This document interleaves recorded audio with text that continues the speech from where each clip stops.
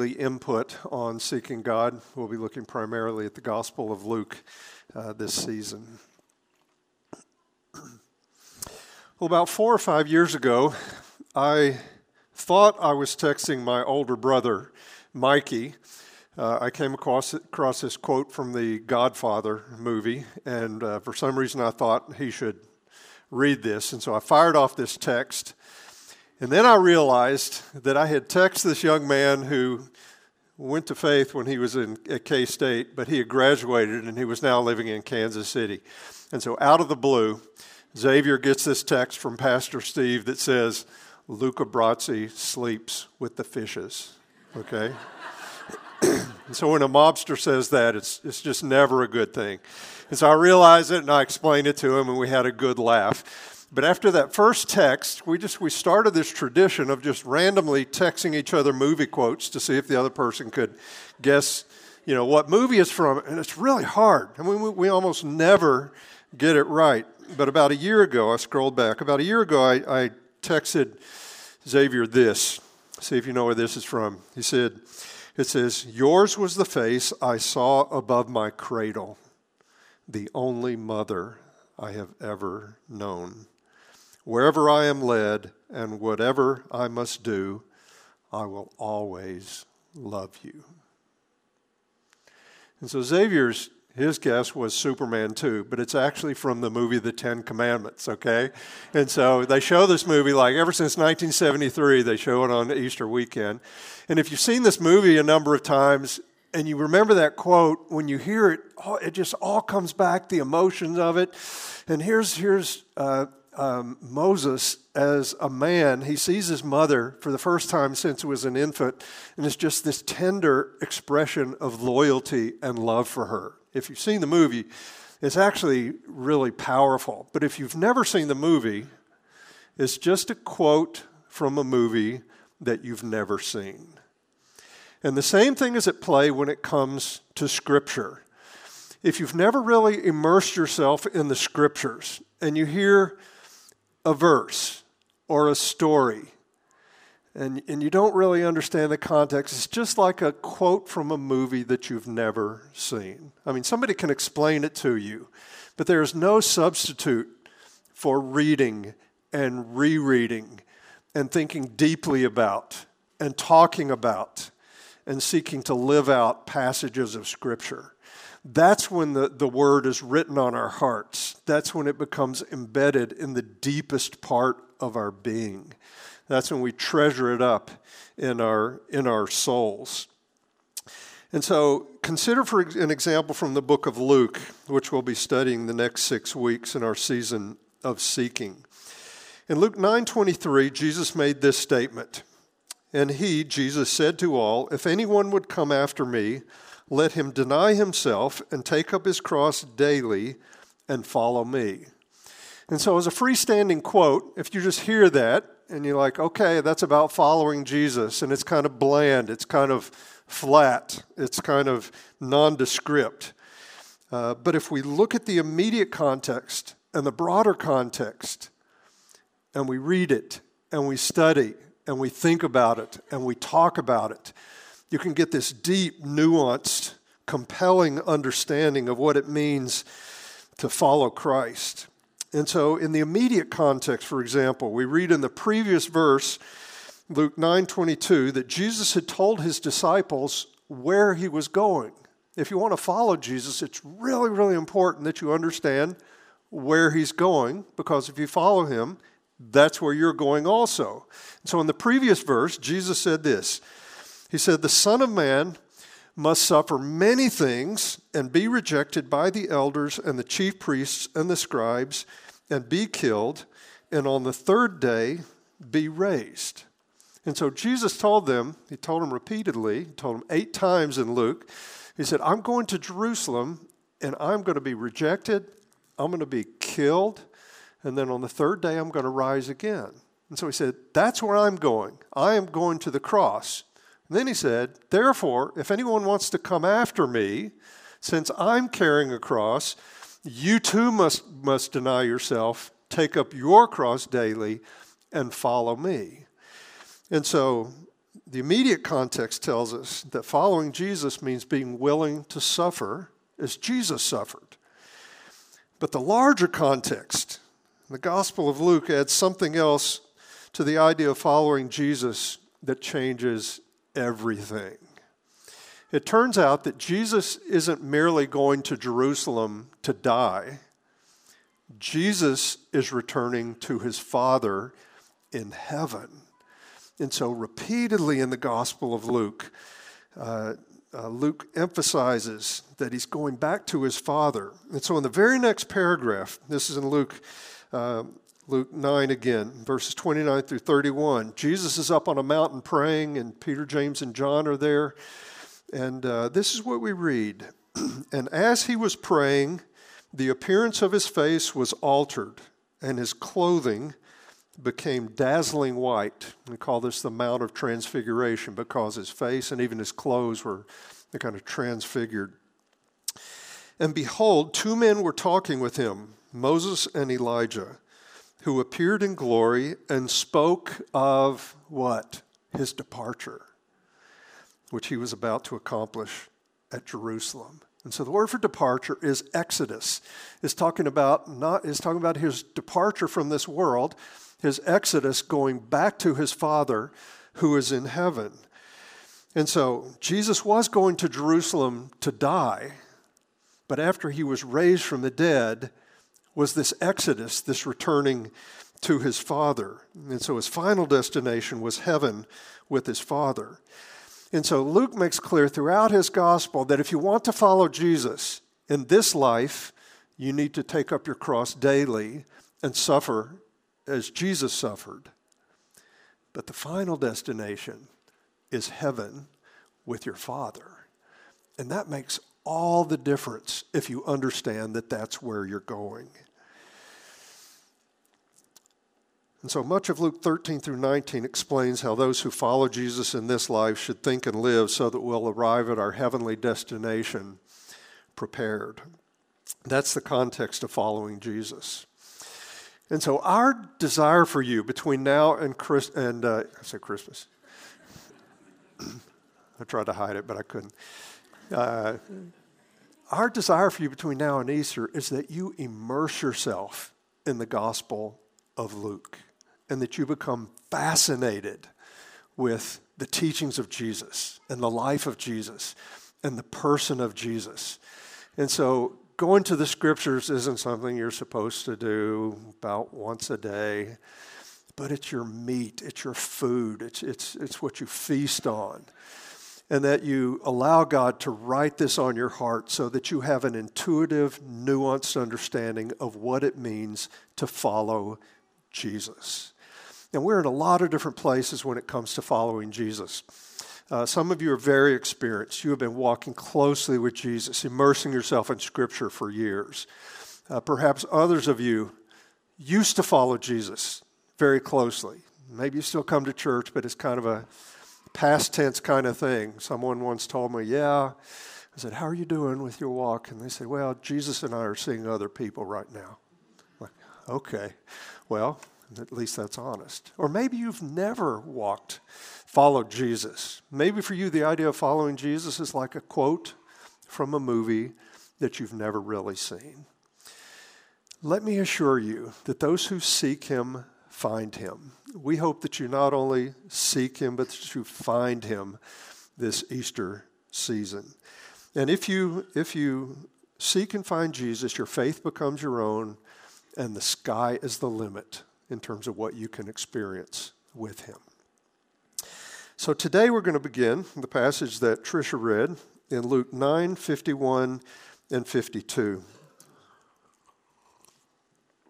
And the main thing that's emphasized here is that learning to follow Jesus will require us to unlearn many things. If you read the Gospel of Luke, you see it throughout chapter 9, it just over and over, it's almost funny when you start noticing it, is that most of the time the disciples and even potential disciples get it exactly wrong about what it means to follow Jesus. And so learning to follow Jesus involves unlearning many things.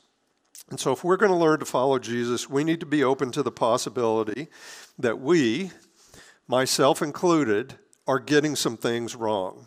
Especially at the first, we get almost everything wrong, and we need to unlearn many things.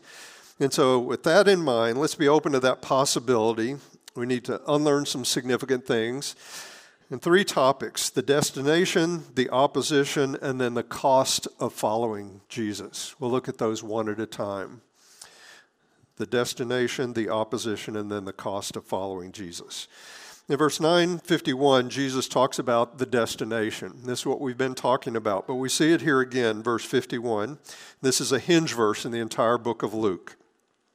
When the days drew near for him, for Jesus, to be taken up, that's his departure, that's his exodus, when that day drew near, he set his face to go to Jerusalem. And this term taken up it's used consistently in Luke and in Acts for the ascension, Jesus going back to his Father. And that's what Moses and Elijah were talking to Jesus about. We'll read in chapter 24 that after Jesus blessed his disciples, after he met with them after the resurrection, we read that he was carried up into heaven. And so Luke tells us that when that day approached, that Jesus resolutely set his face to go to Jerusalem. That means he wasn't going to turn to the right or to the left. He was going to Jerusalem, as he had told his disciples, to suffer and to die. And so suffering would precede glory. That's the pattern. It's the same pattern in our lives. In this world, you will have trouble. There's suffering in this life, but it's a prelude to glory. It's a prelude to our return to our Heavenly Father. And so again, between now and Easter, our study of Luke will prompt us to think quite a bit about our heavenly destination. And talk about heaven can be very cliche. It can be very kind of superficial. Some people, I've heard, many people actually, dismiss the whole idea of the return of Christ and heaven. It's just going to work out one way or another. But we are told about the return of Christ and our heavenly home over and over and over again. And if we don't lock in and we don't pay attention, we'll miss something significant. This life becomes this drab, hard, difficult, joyless experience.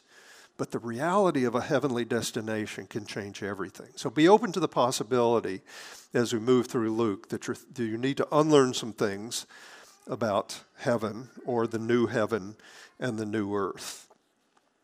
In verses 52 through 55, we're introduced to the topic of opposition of those to following Jesus.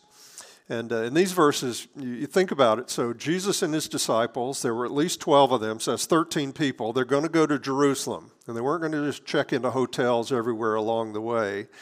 Jesus sends people, kind of an advanced team, go and make preparations. Find somebody who will put us up for the night and who will feed us. And significantly, Jesus decides we're going to go through Samaria. Jews typically went around Samaria. There was this great hostility between the two. Samaritans were related to Jews, but they rejected Jerusalem as a place where they ought to worship. And so we read this in verses 52 and 53. And he, Jesus, sent messengers ahead of him who went and entered a village of the Samaritans to make preparations for him. But the people did not receive him because his face was set toward Jerusalem.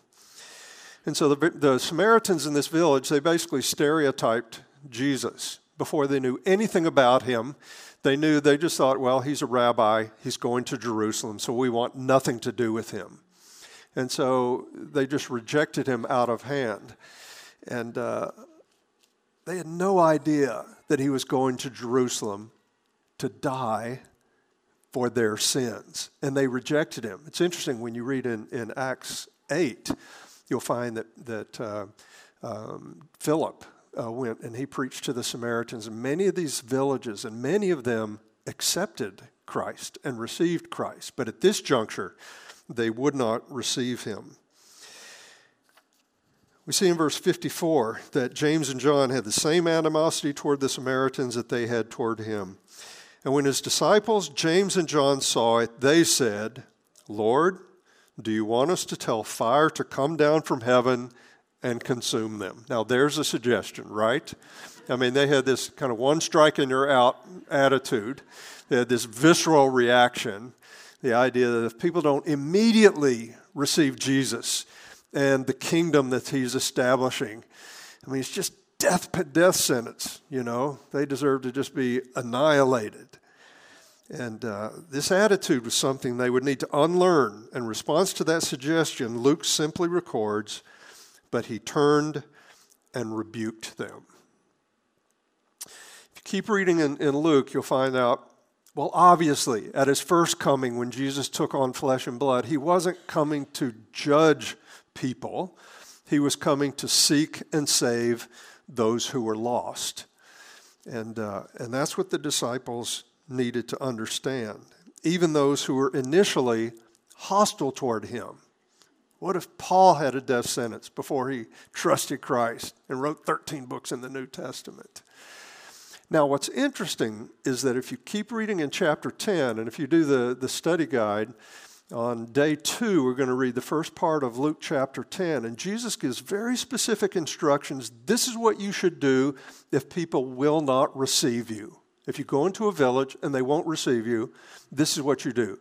Shake the dust off your feet as an expression of judgment on them. And then Jesus actually says, in the judgment, when judgment day comes, it will be more tolerable, you ready for this? For Sodom than for these cities that reject me. And you remember what happened in Sodom? Genesis 19, fire literally came down from heaven. Okay? So there will be a judgment day. There will be. But this is not that day.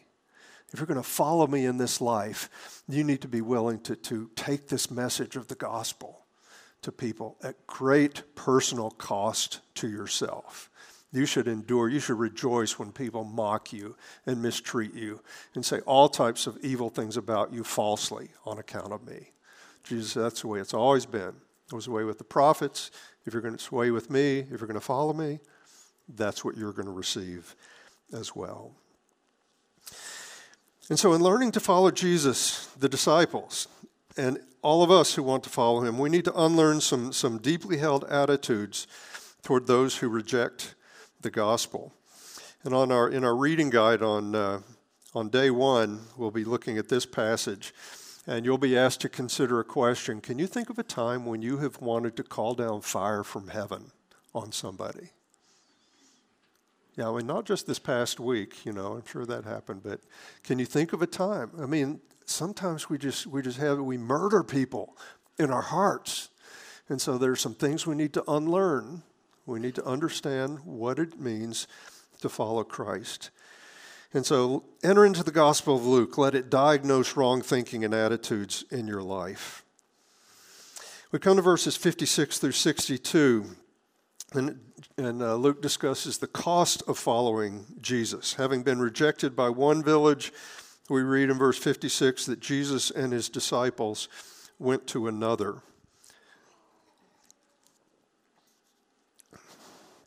And they went on to another village. And along the way, they encountered these 3 potential disciples.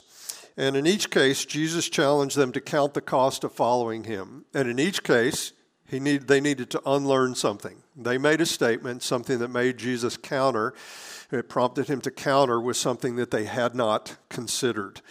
And so as we read these 3 interactions, just keep in mind a couple of things, okay? Because we can tend to approach these verses with the wrong attitude. Number 1, Jesus sometimes told something, he warned or instructed one person in a way that he didn't someone else. The classic example is the rich young ruler in Luke 18. Jesus said to him, sell everything you have, take the proceeds, and give to the poor. He didn't tell everybody that. There were others that retained their wealth and used their wealth for good, but that's what he needed.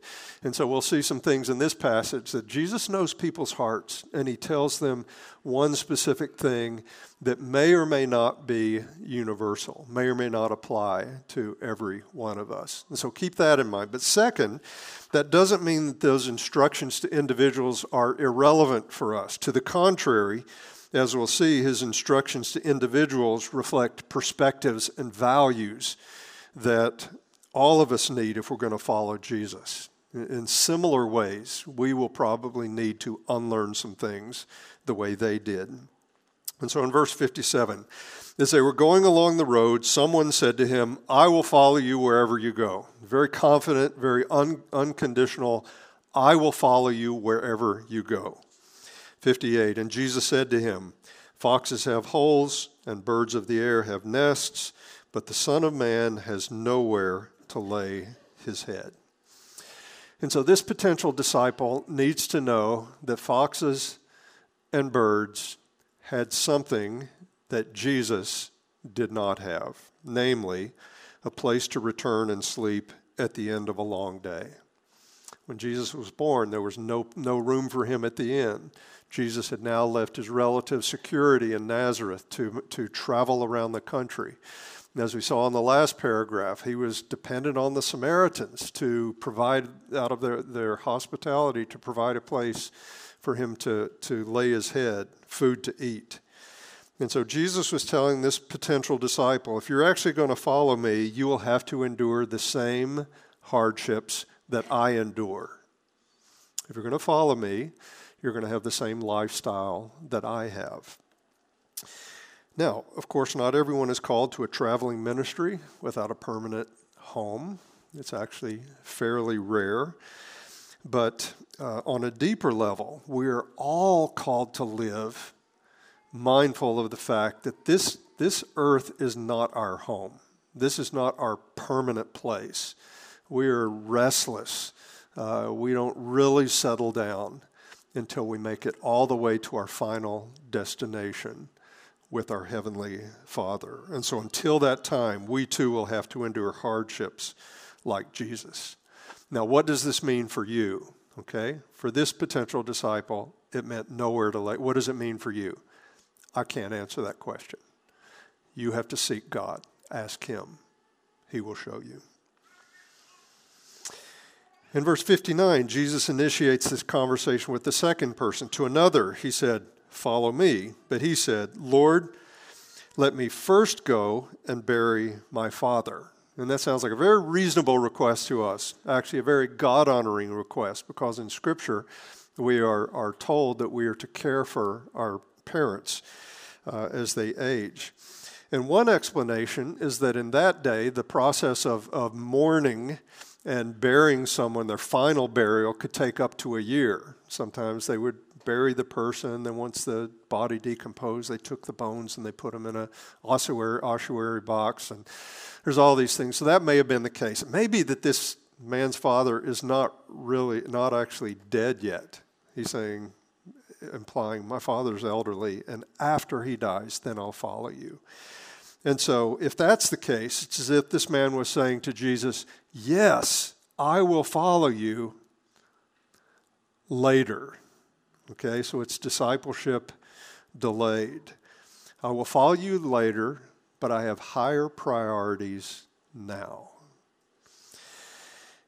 And so, of course, if Jesus really is the Son of God, there are no higher priorities than following him now. And so in the same way, we might tell Jesus, yes, I will follow you, absolutely, later, after I sow my wild oats. There's a few things I want to experience in this world. I'll get back to you. Or I will follow you after this semester is over, or after I graduate from college, or after I get established in my career, after my kids get a little older, after I'm just freed from the stress of work, after I retire, I'll follow. And it ends up, I will follow you after I die. Okay? Discipleship delayed is not really discipleship. And so Jesus said to him, verse 60, leave the dead to this. This sounds harsh, and I can't really smooth it over. Jesus said to him, leave the dead to bury their own dead. But as for you, go and proclaim the kingdom of God. And so he basically says, spiritually dead people can bury physically dead people. But only a person who's spiritually alive can go and proclaim the kingdom. And so don't miss the point in trying to figure out why this is really a reasonable thing that Jesus is telling this man. This may be akin to what he told the rich young ruler. It was very unreasonable when he told him, sell everything you have, take the proceeds, and give it to the poor. It may be that Jesus knew this man's heart, and he said, you need to deal with the idea that I have to be your highest priority. It's just wrong thinking. Yes, I'll follow you later. I'll follow you after I do some other things. There can be no higher priority. And following Jesus involves telling others about him. I mean, everyone will die, but not everyone will make it home to their Father in heaven. And so if you're going to follow Jesus, you need to follow him, adopt his lifestyle, and like him, declare the kingdom of God, proclaim the kingdom of God. And that will look different for different people. We have different gifts, different temperaments, different callings, but all of us are to be transparent and tell others about the kingdom. And then the third one, yet another said, I will follow you, Lord, but first let me say farewell to those at my home. And Jesus said to him, no one who puts his hand to the plow and looks back is fit for the kingdom of God. So I'm not a farmer, but I know if you're plowing a field, it's not a good idea to look back. Or if you're driving a car or riding a bicycle, bad things happen when you look back, right? You're supposed to keep your eyes straight ahead. You remember we read in verse 51, what did Jesus do? When he knew that his exodus was near, he resolutely set his face to go to Jerusalem. Jesus was not looking back. So if you follow Jesus, neither should you look back. And this man's loyalty to his family was higher than his loyalty to Christ. But again, if Jesus is the Son of God, our highest loyalty has to be to him. You know, I think about this, and these are some hard things that Jesus is saying, but I think we need to realize that Jesus is doing them and us a favor by being honest, by telling them up front that following him will be costly. Jesus never had this kind of bait and switch mentality. Well, I'm just going to try to wrangle them in, and just follow me, everything will be fine. And if they find out later that people treat them the way they treat me, well, so be. We'll deal with it. No, he wanted them to know up front. He wanted them to count the cost up front. And he's really doing us a favor because we will find that out. And so Jesus told them straight up, I'm going to Jerusalem to be crucified. If anyone wants to come after me, let him deny himself, take up their cross daily, and follow me. And so that's what following Christ is about. And there is a cost to following Christ. But as it's often been pointing out, there's a much higher cost to not following Christ. It's possible to gain the whole world and forfeit your soul. And we're in many different places when it comes to following Christ. And again, some of you, this is your life. This is your day in and day out pursuit of Jesus Christ. And for others of you, perhaps the idea of following Christ is like a quote from a movie that you've never seen. And if that's the case, there's no shame in that. I would just encourage you this Easter season, taste and see that the Lord is good.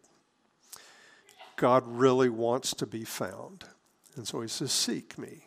Seek me with all your heart, and you will find me.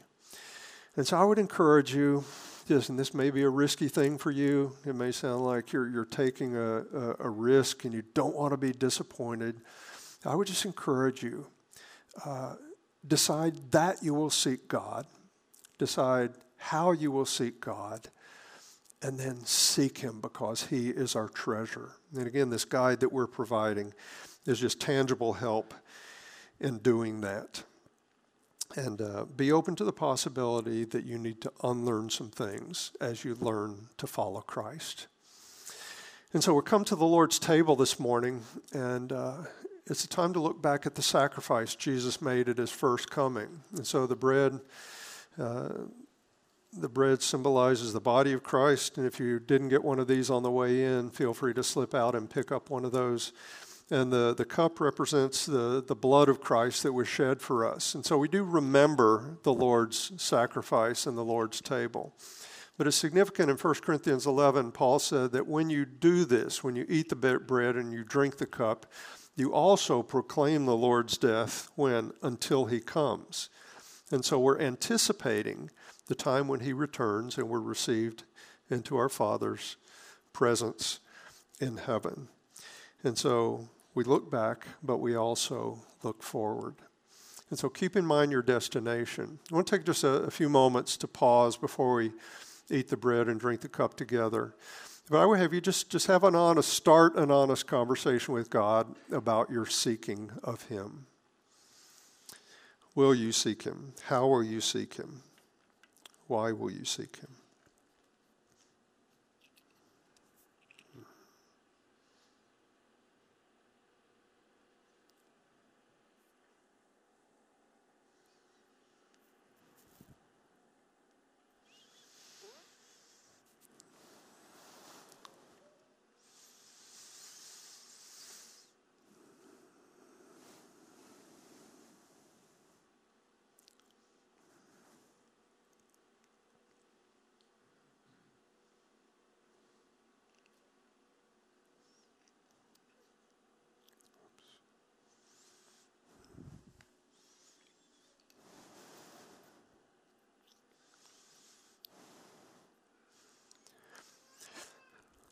On the night before his crucifixion, Jesus took the bread and he said, "Take, eat. This is my body, which is for you. Do this in remembrance of me."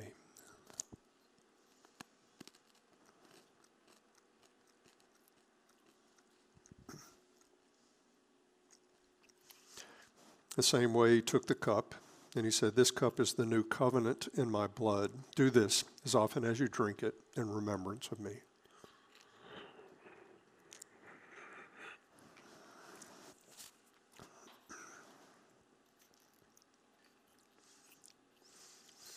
Heavenly Father, we thank you that Jesus came to seek and save us, and we thank you for that. We thank you that as we seek you, you're not really hiding, but you want to be found. And so, God, we pray that this would be a rich time these next 6 weeks. We pray that you would move in our midst. We pray that you would give each of us everything we need, the desire, the time, the ability to seek you. God, surprise us with your grace. We pray in anticipation, in faith. In Jesus' name, amen. If you're able,